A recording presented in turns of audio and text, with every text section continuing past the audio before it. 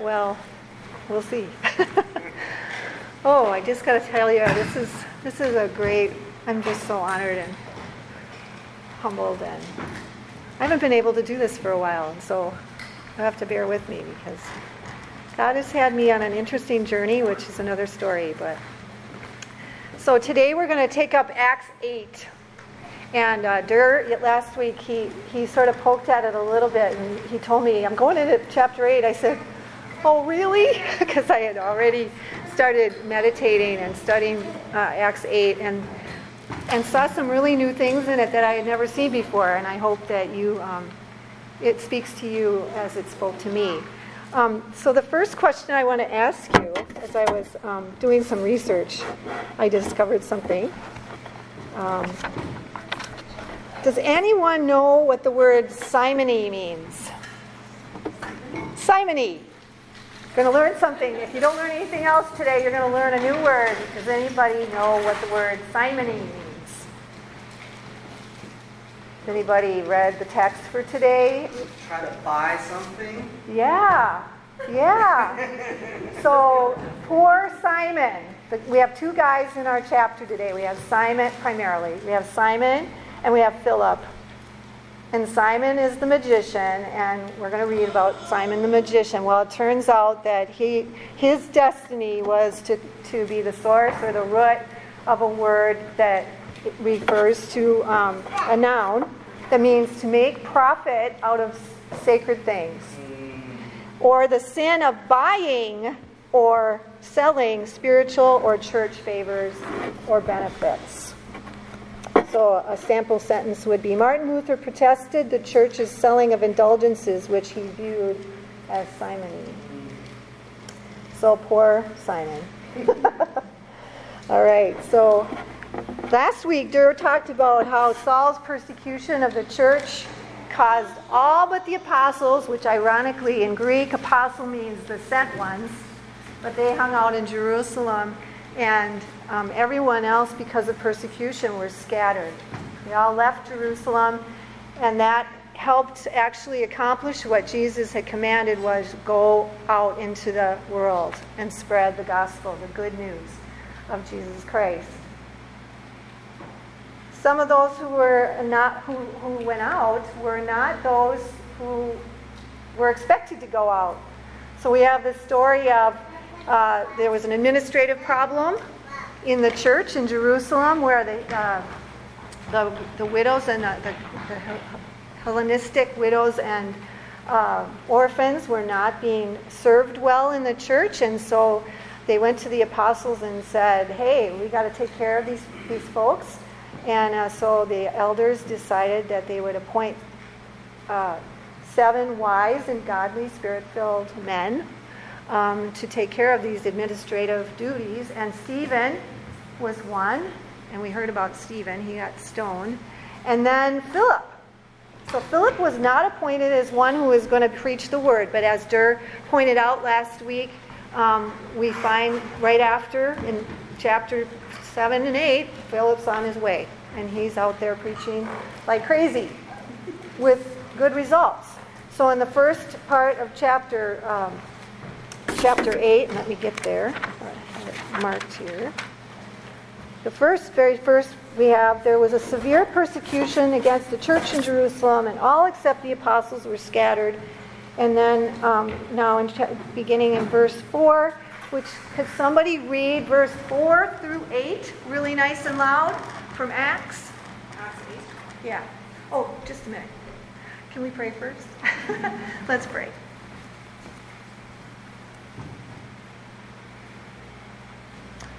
Father God, Son and Holy Spirit, you are here.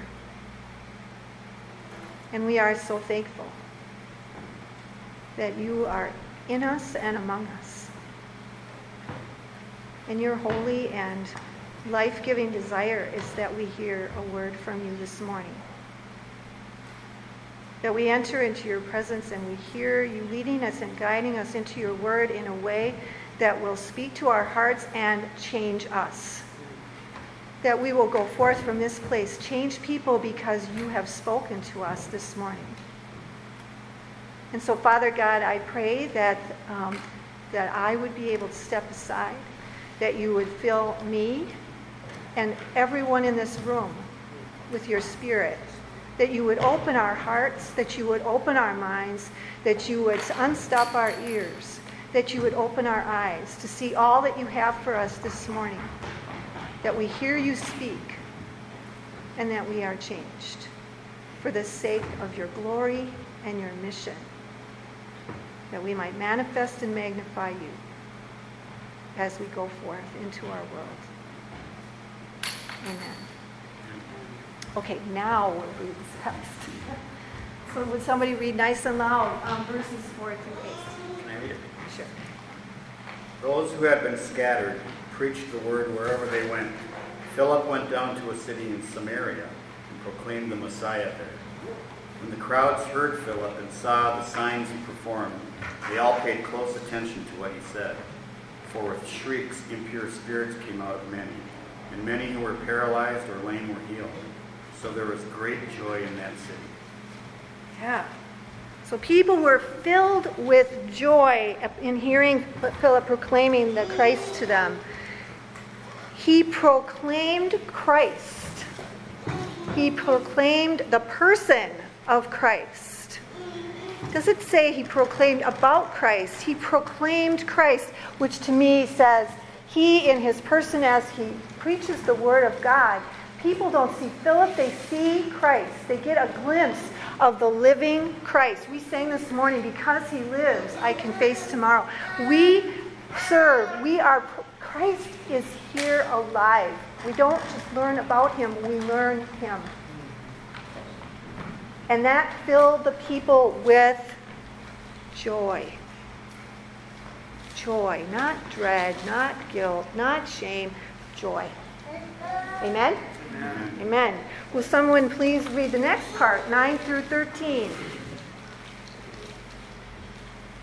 But there was a man named Simon who previously practiced magic in the city and made the people of Samaria, saying that he himself was somebody great. They all paid attention to him, from the least to the greatest, saying, "This man is the power of God. This man is the power of God that is called great." And they paid attention to him because for a long time he had amazed them with his magic.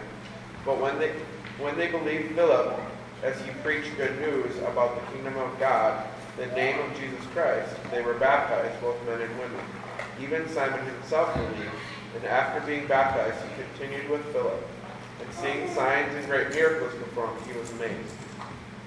Yeah, so Simon, formerly a magician, is introduced us as one who also had commanded a public following.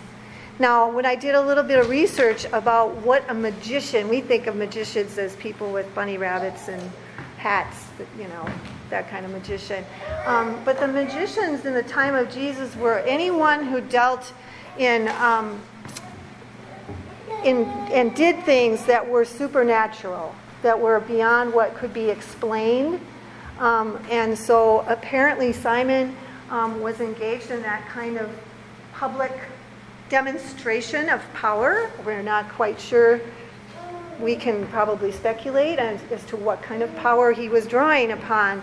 But we have this contrast, right, or we have this comparison kind of with Philip, who is also engaged in signs and wonders, and then Simon, the magician. And so there'll be more about that later. So can somebody please read verses 14 through 25?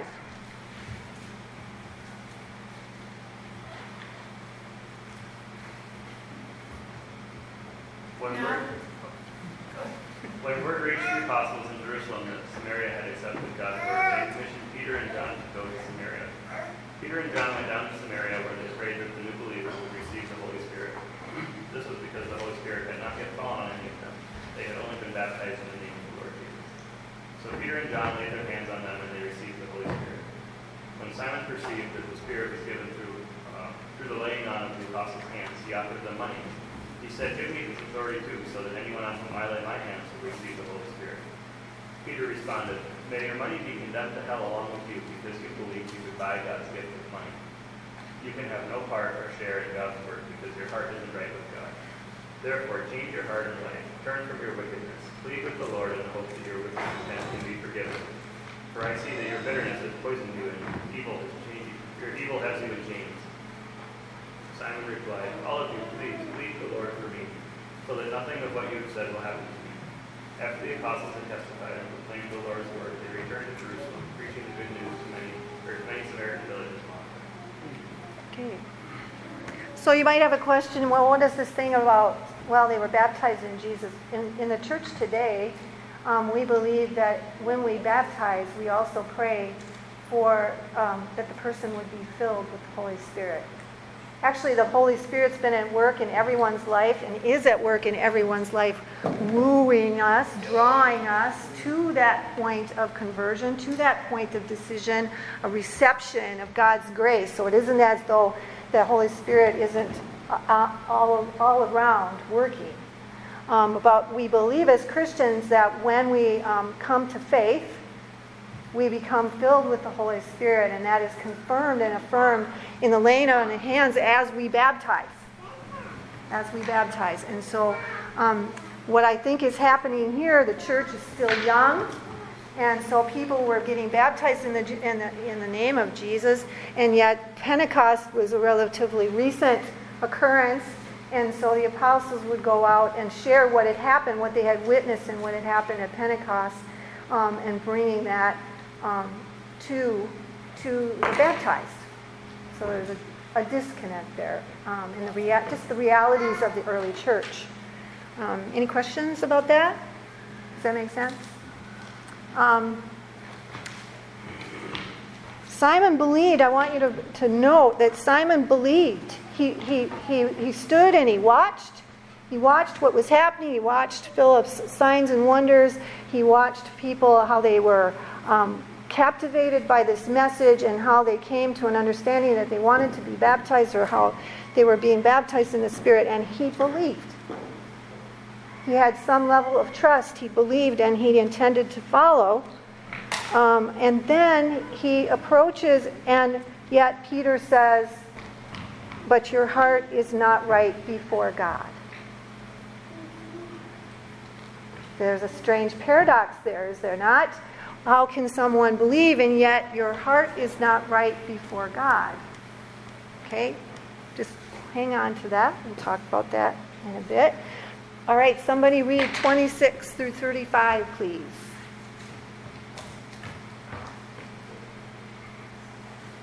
Anybody? I have it. Okay, How far? 35. Now an angel of the Lord said to Philip, go south to the road, the desert road, that goes down from Jerusalem to Gaza. So he started out, and on his way he met an Ethiopian eunuch, an important official in charge of all the treasury of Candace, queen of Ethiopians. This man had gone to Jerusalem to worship, and on his way home was sitting in his chariot reading the book of Isaiah the prophet. The Spirit told Philip, go to that chariot and stay near it. Then Philip ran up to the chariot and heard the man reading Isaiah the prophet. Do you understand what you are reading? Philip asked. How can I, he said, unless someone explains it to me. So he invited Philip to come up and sit with him. 32. The eunuch was reading this passage of Scripture. He was led like a sheep to the slaughter.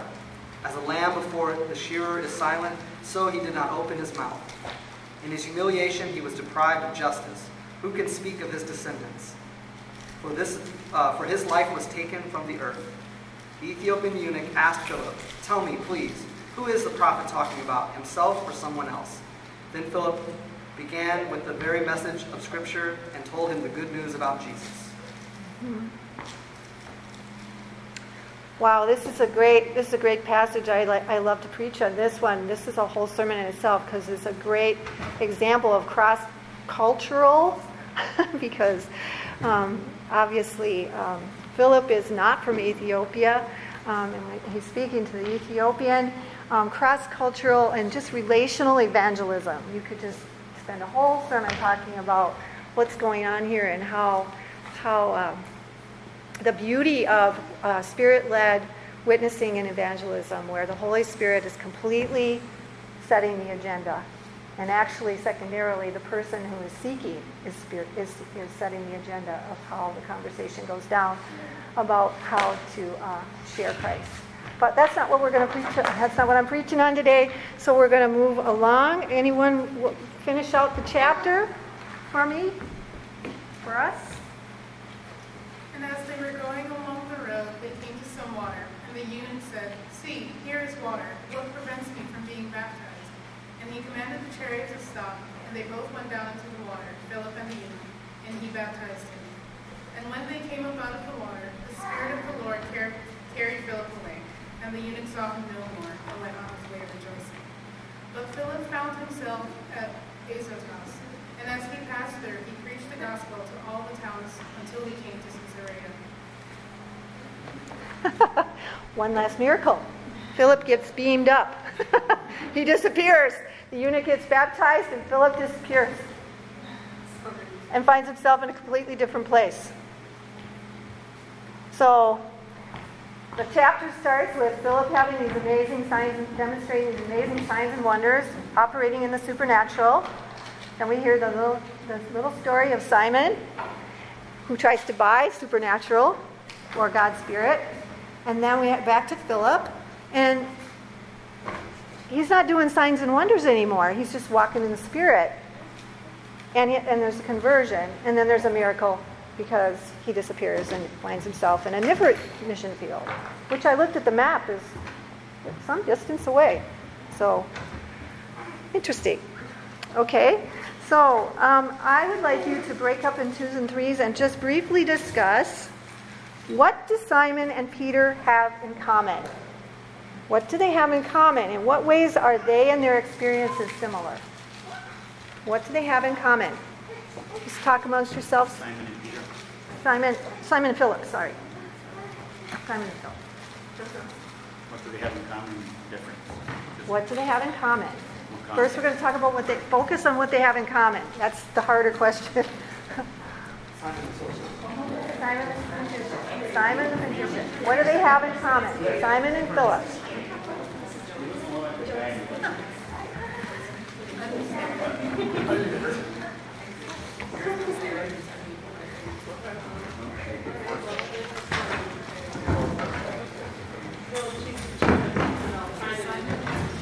Yeah, I know Peter's in there, but he's not a big player. It's Simon and Philip.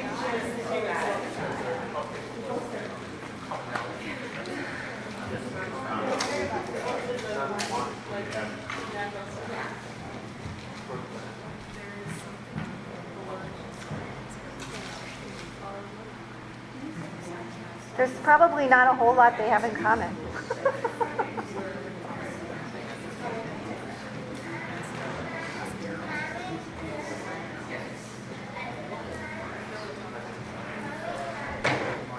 Okay, do you want to share? I mean, I don't think the list is very long.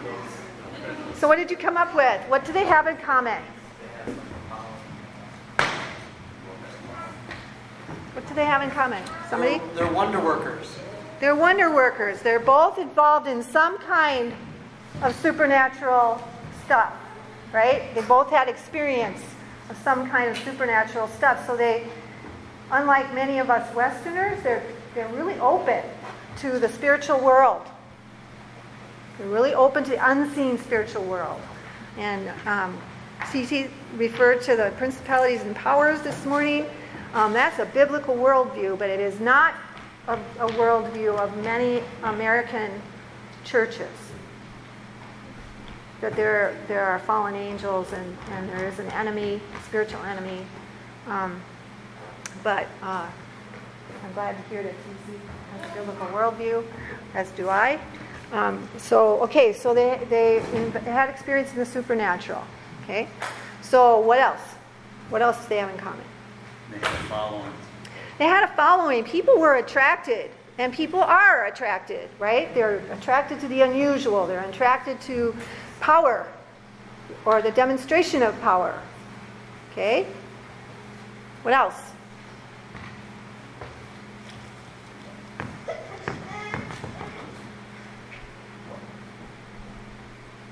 Well, they both believed, right? We would say in today's language they were both saved, right? The Bible says he believed, and he was following, listening, taking in the gospel. He believed in the gospel, right? We would say that's they're saved, right? They've at least Simon's taken that first step. Philip certainly has taken that first step, right? They're both saved. That's how we would say it now, right? Okay. Right. Okay. Now this is the key question. What is different? What do they not have in common? How are they different? Discuss among yourselves. How are they different? What's the contrast that's being said?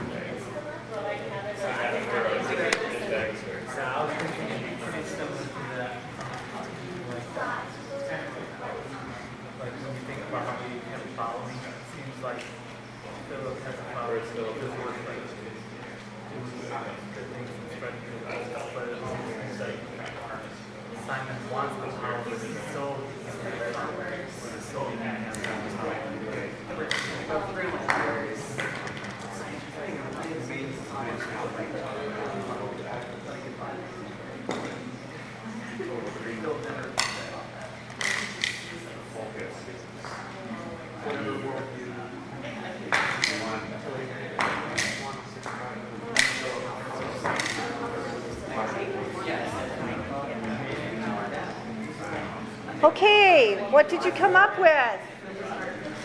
What did you come up with? Was this easier?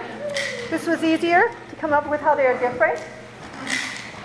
I think that's the intention. The contrast. What is different between Philip and Simon?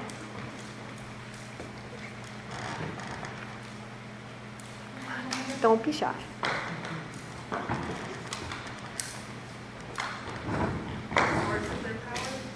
The source of their power, okay. The source of their power. Philip's power is clearly the Holy Spirit. We're not sure what the source of the power was of Simon, but probably not the Holy Spirit. Why might we conclude that? Anybody have an idea? I think Simon's motivation was really different than Philip's. He was more selfish. And it seemed like maybe he was doing it to put on show versus Philip was just following the Holy Spirit leading. Yeah, and he didn't. Simon didn't seem to have any problem in his past with people comparing him to God, right? But those of us who have received the Holy Spirit, who have made a commitment to Jesus, one of the first things we say is, Jesus is Lord. Jesus is the only Lord. He is the only King of my life. And we submit to Him. What else? So the supernatural power for Simon was kind of final goal that he used Holy Spirit as a path to get power, whereas the Philip was opposite. So his final goal was Jesus or the Holy Spirit, and byproduct he gets supernatural power. Yeah. Okay, Philip participates, and the goal is to convey Jesus, and Simon is to elevate himself. Right? Glorify himself. And the purpose of the supernatural power isn't to bring glory to yourself, but the purpose of the supernatural power was so that people would see and believe in God. And so it's the purpose of the power is to draw people to Christ. All right. Anyone else? Okay. So here's how we would say, how are Simon and Philip different? Simon mistakenly thinks that the power of the Spirit is transactional. Transactional. When you think of a transaction, you think of, I'll do something for you and you do something for me. I'll give you something and you'll give something back to me. It's transactional. It's a contract. It's quid-pro-quo. Right? It's legal. It's law. It's fair. Is that the gospel? It is not. Transactional. It is transactional rather than, what do we have what does Philip have? He has relational. He's operating in a relationship. He's not transacting anything. When he operates in the Spirit, it's not, you give me the Spirit, God, and I'll get a following, just like we've said.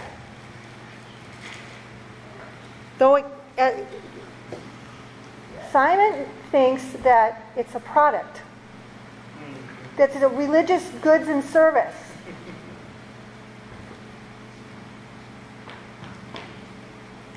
Who is transactional? Who operates as transactional? It's not always the enemy that says, but the enemy. Think about the temptation of Jesus. When the devil takes Jesus and takes him to the high place and says, look at all the kings. If you would fall down and worship me, I will give you what? All the kingdoms of the world. Okay? What was the religion like that Jesus rejected? The religion of the Pharisees. What was that like? The religion of the Pharisees were saying, if you don't break the Sabbath, if you don't heal on the Sabbath, if you don't do this, if you don't do this, if you don't do this, then the Messiah will come. Transactional, not relational. Transactional. What Simon was focused on was behavior, or the stuff. What is God focused on? What is God's primary focus since Genesis all the way through to the revelation of Jesus Christ? What is God's heart? Is it transactional? Is it just for us to become good people, to behave well? Is that the goal of God? What is God's goal for us? Relationship. God's goal for us is to be in intimate relationship with Him in a way that we recover from the effects of sin, that we become changed so that we might manifest and magnify the kindness and the goodness and the love of God to our world. And it is not about us trying harder. Because when we try harder, we're focused on what? We're focused on behavior. We're focused on our behavior. What are we to be focused on? We are to be focused on our identity. Our identity as beloved children of God, in whom Christ is. We are in Christ, and Christ is in us, and the Holy Spirit is there to lead us and guide us into all truth and to transform us and to help us take hold of who we are as new creations in Christ. The old man is dead. The old woman was crucified on the cross. What is left are habits of thinking, of believing. Old habits, which God wants to cure us of. Not by striving, but by being intimate with Him. Philip is walking along in the Spirit. And he hears God say, the Spirit say, go to Gaza. Philip doesn't say, what for? I don't want to go to Gaza. What's Gaza? It's a deserted road. It's a deserted road. It's like, why are you sending me to this deserted road? He doesn't say that. He just goes. It's just like perfectly, it's walking in the Spirit. He just goes. Because why? Because his trust is completely in God's will.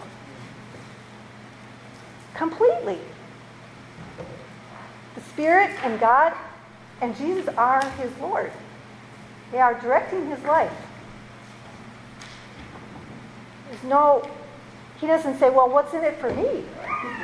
Philip doesn't say, well, why would I do that? That'd be a waste of my time. Why would I spend my time going onto this deserted road? And Philip goes, he goes. And he's there, and then this eunuch comes along, and the Spirit says, go up to the cart. Does he say, preach at him? No. Right? So he walks. There's such an emphasis in the text about the Spirit said do this. The Spirit said do this. And it's not just go and then you'll know what to do.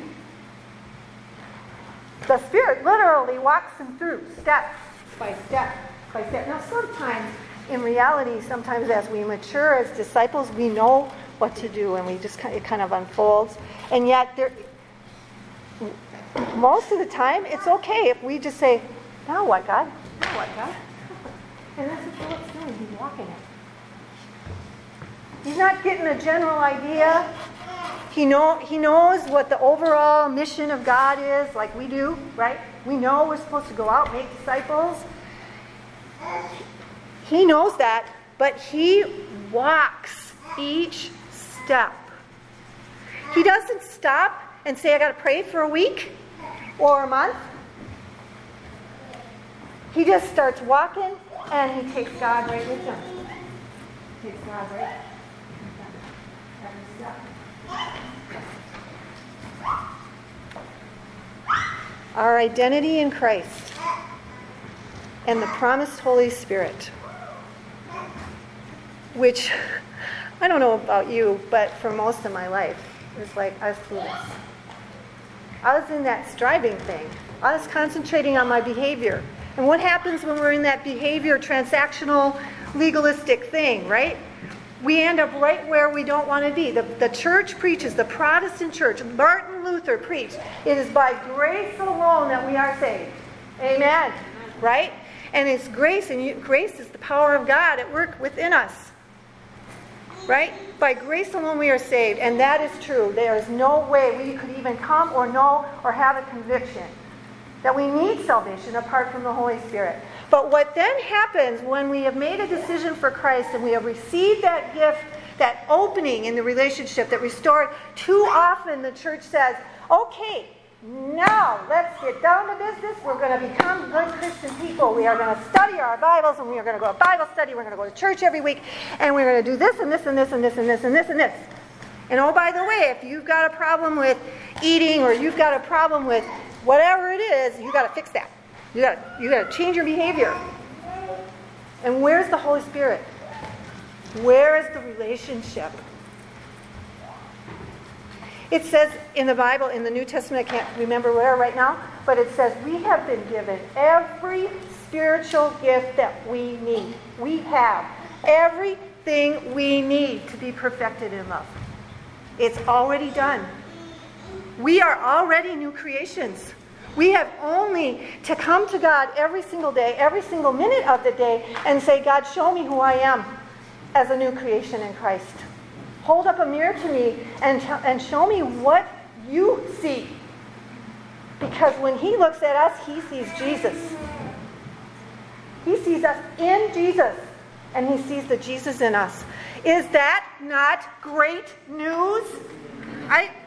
This has been a revelation. Okay, I've been out of the ministry, out of the pulpit for like almost more than 10 years maybe.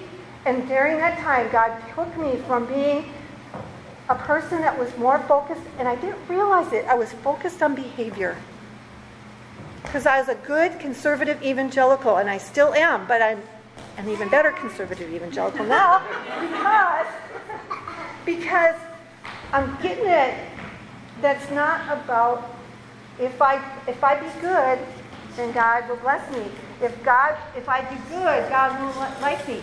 No, God loves me more than I could ever imagine. Just the way I am right now.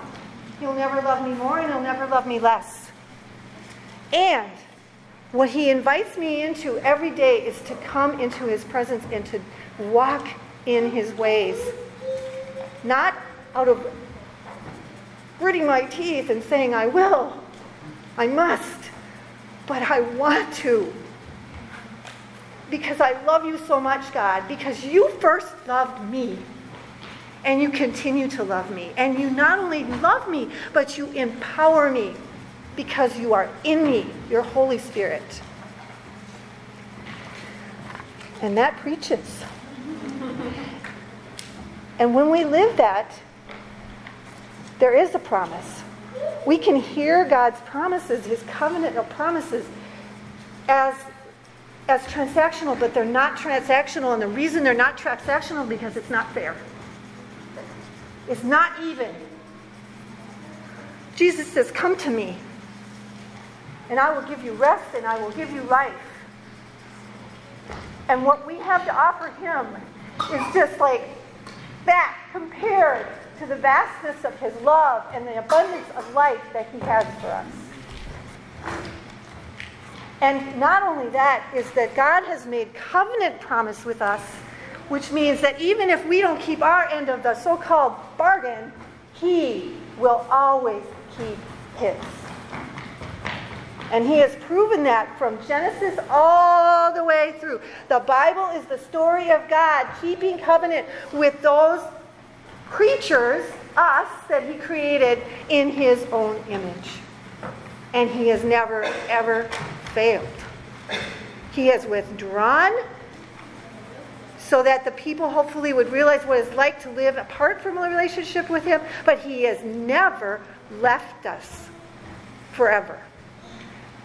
And the only person that experienced that was Jesus when He cried out on the cross, my God, why have you forsaken me? And notice when Stephen gets stoned and he's going through his suffering and death, because Dirk correctly compared Jesus to Stephen in a lot of ways, Stephen did not experience abandonment from God when he was dying. And that was true of many of the Christian martyrs, and probably is still true today. Because in the moment when they are at the height of their suffering and facing death, they are in the presence of God before their physical body even dies. I would like for us to be in an attitude of prayer now, and I would like us to listen to what Jesus says to us in John 15. And I would like, I'm reading from the Passion Translation, which is one that I've only recently become acquainted with, and this is such a familiar passage to me, and I'm sure it is to you, that it's nice to hear a little bit different version and just soak it in. Jesus says to us, each one of us, I am a true sprouting vine, and the farmer who tends the vine is my Father. He cares for the branches connected to me by lifting and propping up the fruitless branches and pruning every fruitful branch to yield a greater harvest. The words I have spoken over you have already cleansed you. You are a new creation. So you must remain in life union with me, for I remain in life union with you. For as a branch severed from the vine will not bear fruit, so your life will be fruitless unless you live your life intimately joined to me. I am the sprouting vine, and you're my branches. As you live in union with me as your source, fruitfulness will stream from within you. But when you live separated from me, you are powerless. If a person is separated from me, they are discarded, such as branches are gathered up and thrown into the fire to be burned. But if you live in life union with me, and if my words live powerfully within you, then you can ask whatever you desire, and it will be done. When your lives bear abundant fruit, you demonstrate that you are my mature disciples who glorify my Father. I love each of you with the same love that the Father loves me. Let me say that again. I love you with the same love that the Father loves me.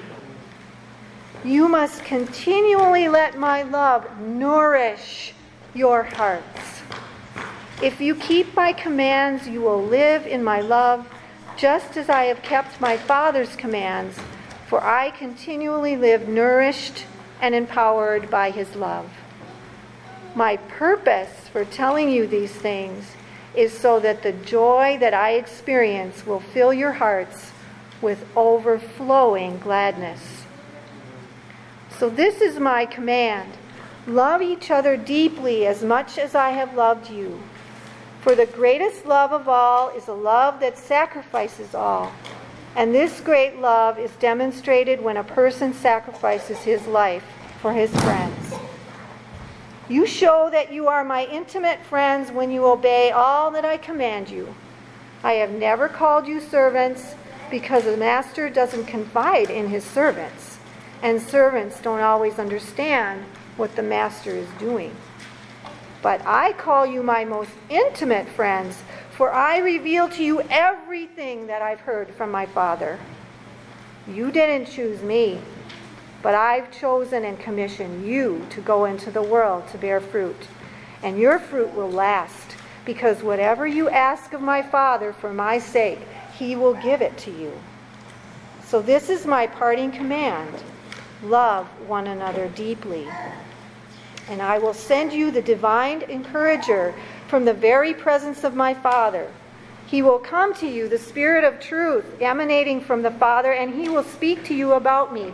And you will tell everyone the truth about me, for you have walked with me from the start. The key is the Spirit. The key for Philip was the Spirit.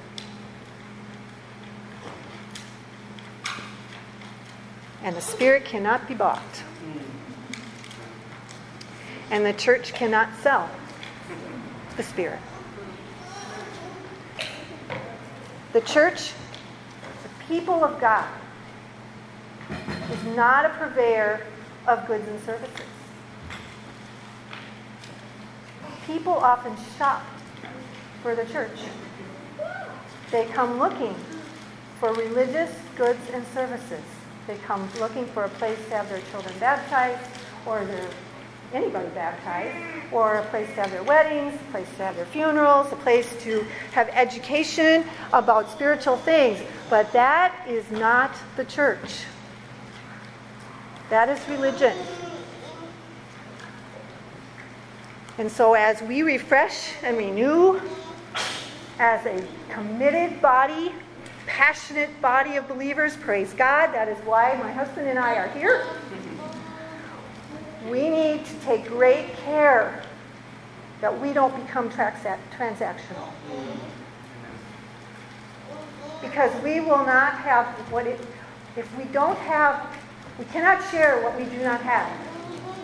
And what we have to share, that we truly are called to share as the church, is Jesus Christ.